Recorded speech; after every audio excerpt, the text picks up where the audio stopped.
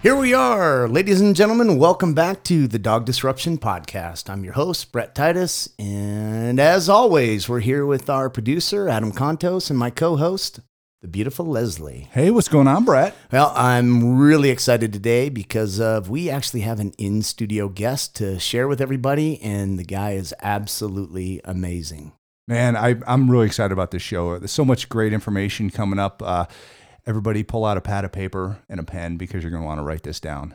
It's going to get good. Awesome. Today in studio, we have the legendary, I will say, we just figured out, we've been friends for 25 years, the amazing Dr. Kevin Fitzgerald. Thanks for having me. Are you kidding me? Thank you, my brother. Oh. So you have such a resume, not just in the veterinary field, but life resume. And I want you to just share some of your history, and then also your co-host next to you there. I want you to introduce her and give a little background, if you would. Well, if you live long enough, you can do things. That's right. I'm so old. I remember preparation A. I'm so old. The only time I don't have to pee is when I'm peeing. I'm 67. I went to the doctor last summer. I couldn't pee at all. And the doctor goes, "How old are you?" I go, "I'm 67." He goes, "You've peed enough."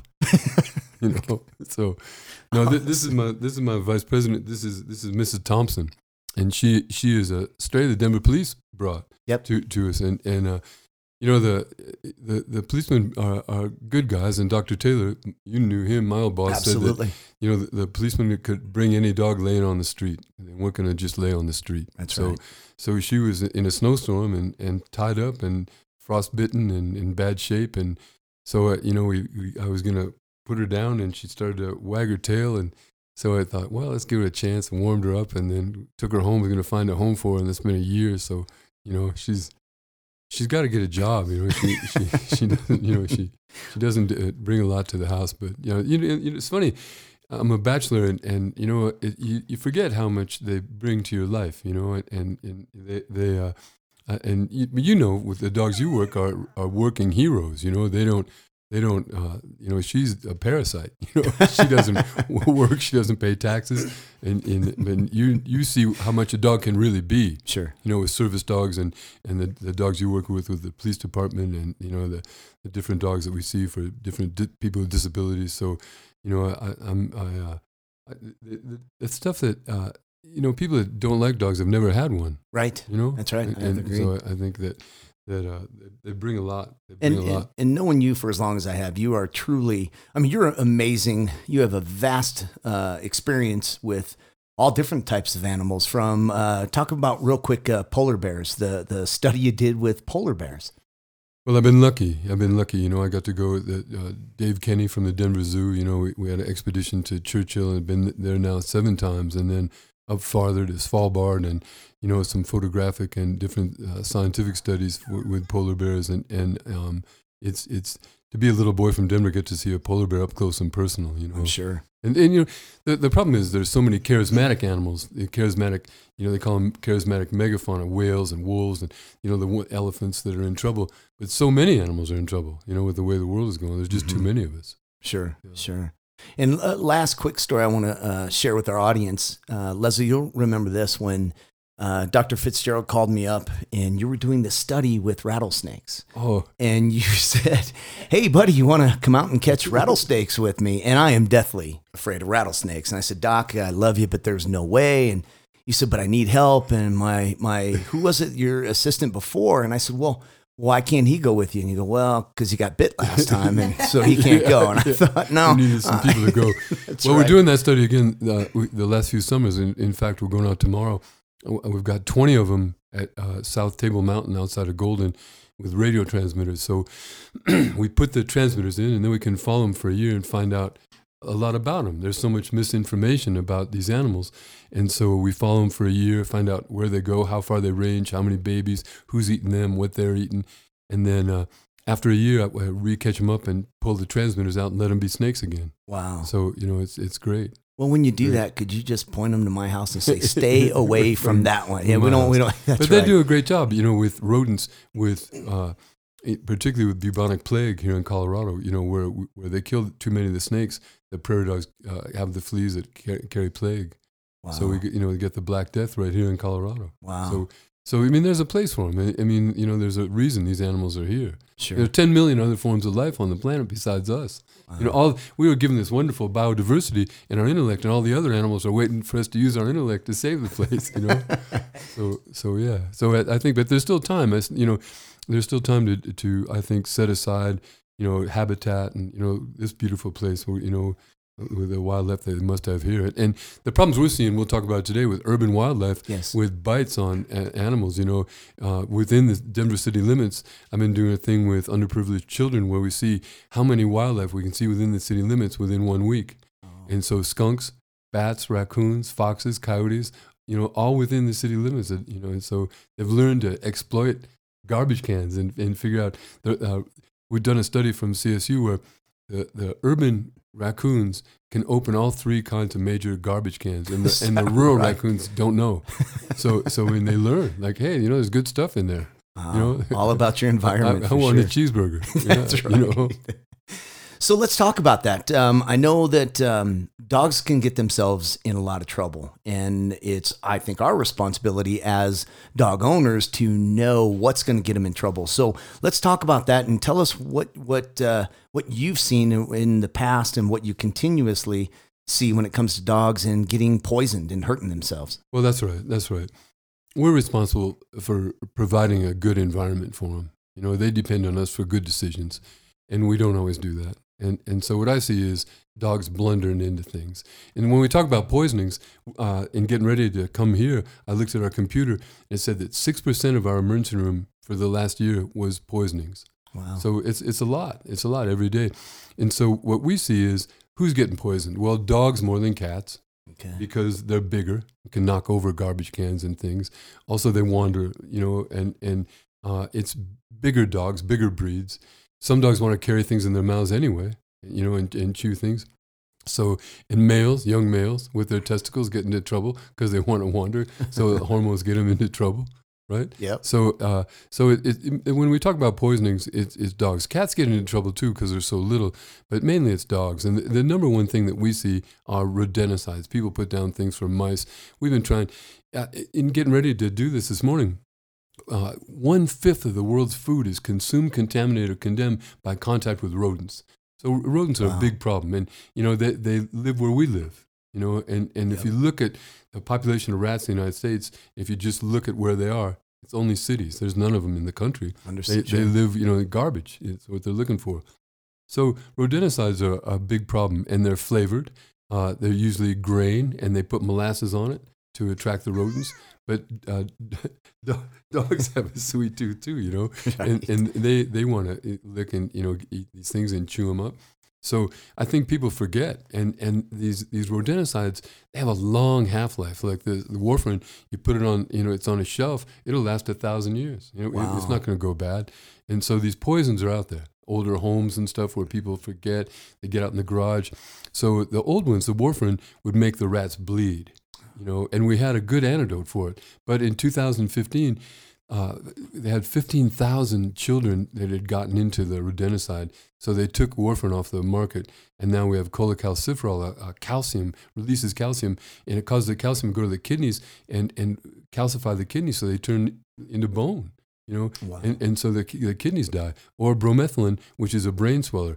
So for the old warfarin, we had an antidote, and we had vitamin K, but the new ones, we don't have an antidote. So if we get them early, we could make them vomit. So you have 2 to 4 hours to make dogs vomit and to get things out of the stomach. Once it's into the intestine, they can't vomit. And so we can use hydrogen peroxide. Okay. 1 cc per pound. And we use apomorphine, which is quicker. So. The main thing I tell people is, they're like, now listen, it's hydrogen peroxide. No, is it 3% hydrogen peroxide? Stuff I use on my hair. They don't know.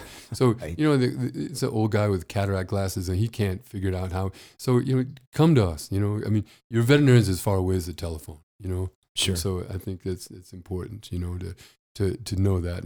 And so, but pound for pound, the heavyweight of the poisons that I see is ethylene glycol, is antifreeze. A shot glass for a 25-pound dog, a teaspoon for a cat.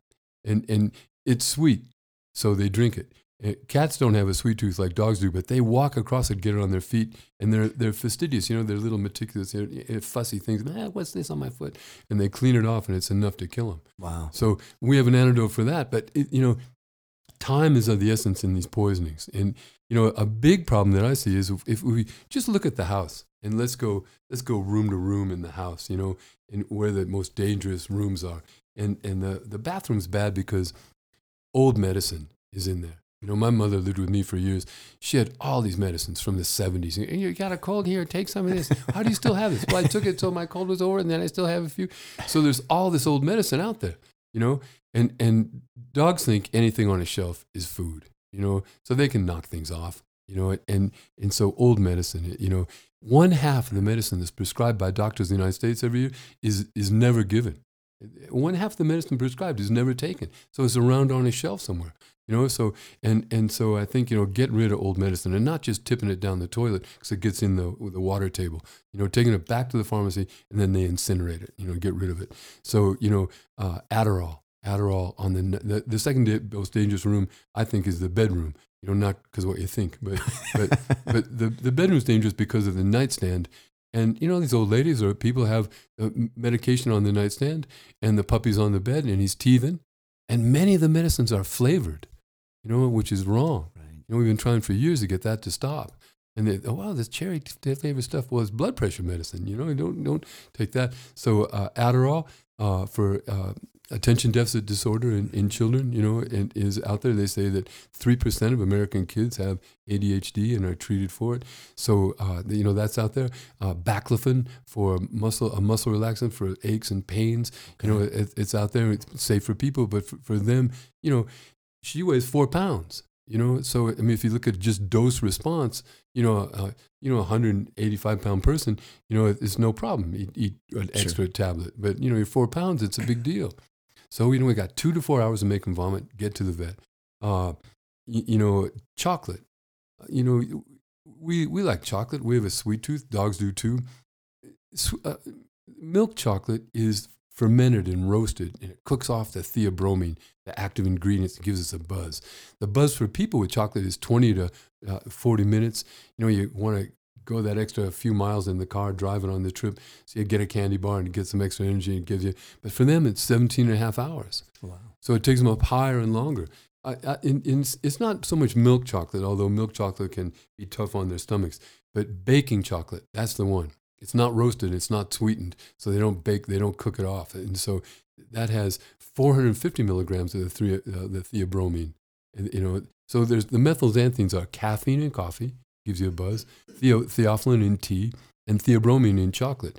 And so the baking chocolate, I've seen 2 deaths in chocolate in 37 years. Both of them small dogs, 16 pounds and a 6-pounder that ate 1.5 pounds of the, Wow. the baking chocolate during Christmas time. Sure. So, and we got to be smart and put things out there, One thing is not a giant poisoning, but one thing that I'm writing a paper about is food poisoning. Right. Grandma's old potato salad, they put it after 3 days in the trash, they get into it. It's a petri dish for different bacteria, so food poisoning. Old gravy, reheated gravy. They take it out, reheat it, take it out, reheat it. My mother had, here, there was half a potato. You're going to finish it? How long has it been in there? I mean, it's just, half a grilled cheese sandwich that you ate. Right. Somebody's going to eat it. I'm not going to eat that. We're going to throw it away. So food poisoning. Raisins and grapes. Sure. People don't know about that. And I'm amazed they don't know. And it's not all dogs, but some of them. And it can, that can cause kidney failure. And so as few as 3 to 5 grapes in some dogs. So we don't know which dogs, so we just don't give them raisins or grapes, And then sago palm. Sago palm is a little miniature dwarf palm ornamental houseplant. And man, it kills them deader than Julius Caesar. Wow.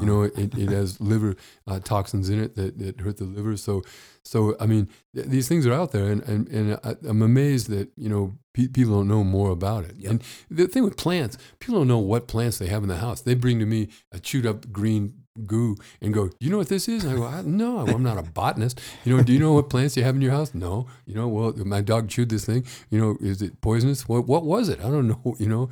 So it's amazing to me. The public is so unaware of these things. Sure. Sure. Doc, if you would share with the audience, things to look for. You're not quite sure what they got into. Tell us what would create someone to bring their dog in right away. The obvious is the obvious, but can you start to see signs so you can get that dog into you guys fast enough? Sure. I think with looking at your dog and recognizing the normal by looking at him and touching him all the time, then you're going to recognize the abnormal faster. And so what are his pupils doing? Marijuana. The edibles that we see now. Yep.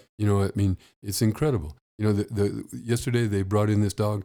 You're supposed to eat 1/16 of the brownie to get your buzz for a person. How do you eat 1/16 of a brownie? I'm Irish. If I see a brownie, I just throw it in.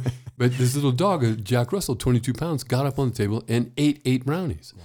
So marijuana, dilated pupils, cocaine, constricted pupils. What's your dog's breathing rate? Normal breathing rate for a dog, 12 to 15 times a minute. What's his heart rate? What's his body temperature? Having a thermometer in the house. They have ear thermometers now. 100.5 to 102.5. So does he have a fever? Is he breathing rapidly? What's his gum color? Is he nice and pink still on his gums? Some dogs are pigmented, so you can't tell, like your dogs. But knowing what to look for and what to watch.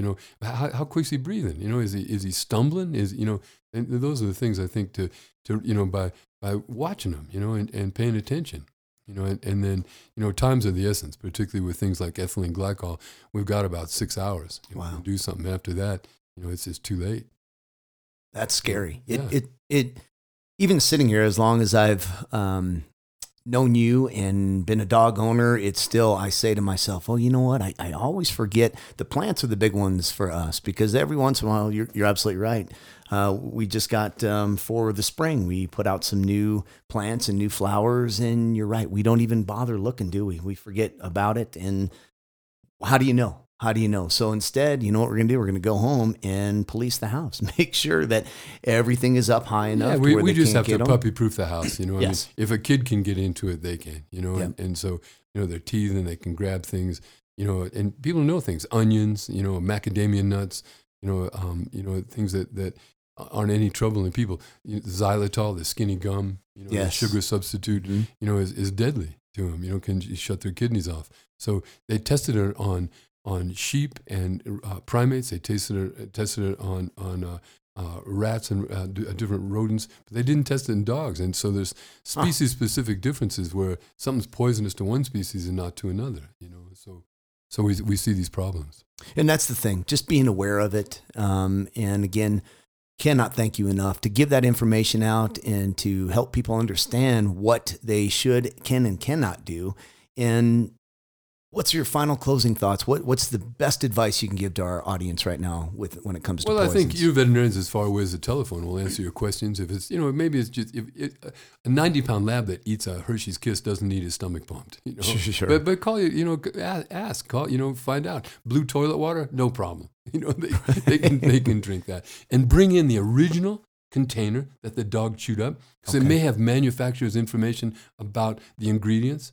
And about poisonings, and then we also know the strength of it, or a bottle of pills, the strength of it, and how many tablets were in there. How many did you use, and how many did he possibly eat? So bring in the original thing. Makes sense. And want to thank our sponsors here, Canine Cop Magazine, and Doc, you write for them guys, right? Yeah. You do some great articles. So great resource for pet owners, for police officers, and anybody that owns a dog, because you have guys like Dr. Fitzgerald writing in and giving some advice, brother. Thank you. Appreciate you being here. Thanks for tuning in to Dog Disruption, your source for better dog training, obedience, systems, techniques, equipment, and stories. Hosted by Brett and Leslie Titus, SWAT and police canine handlers.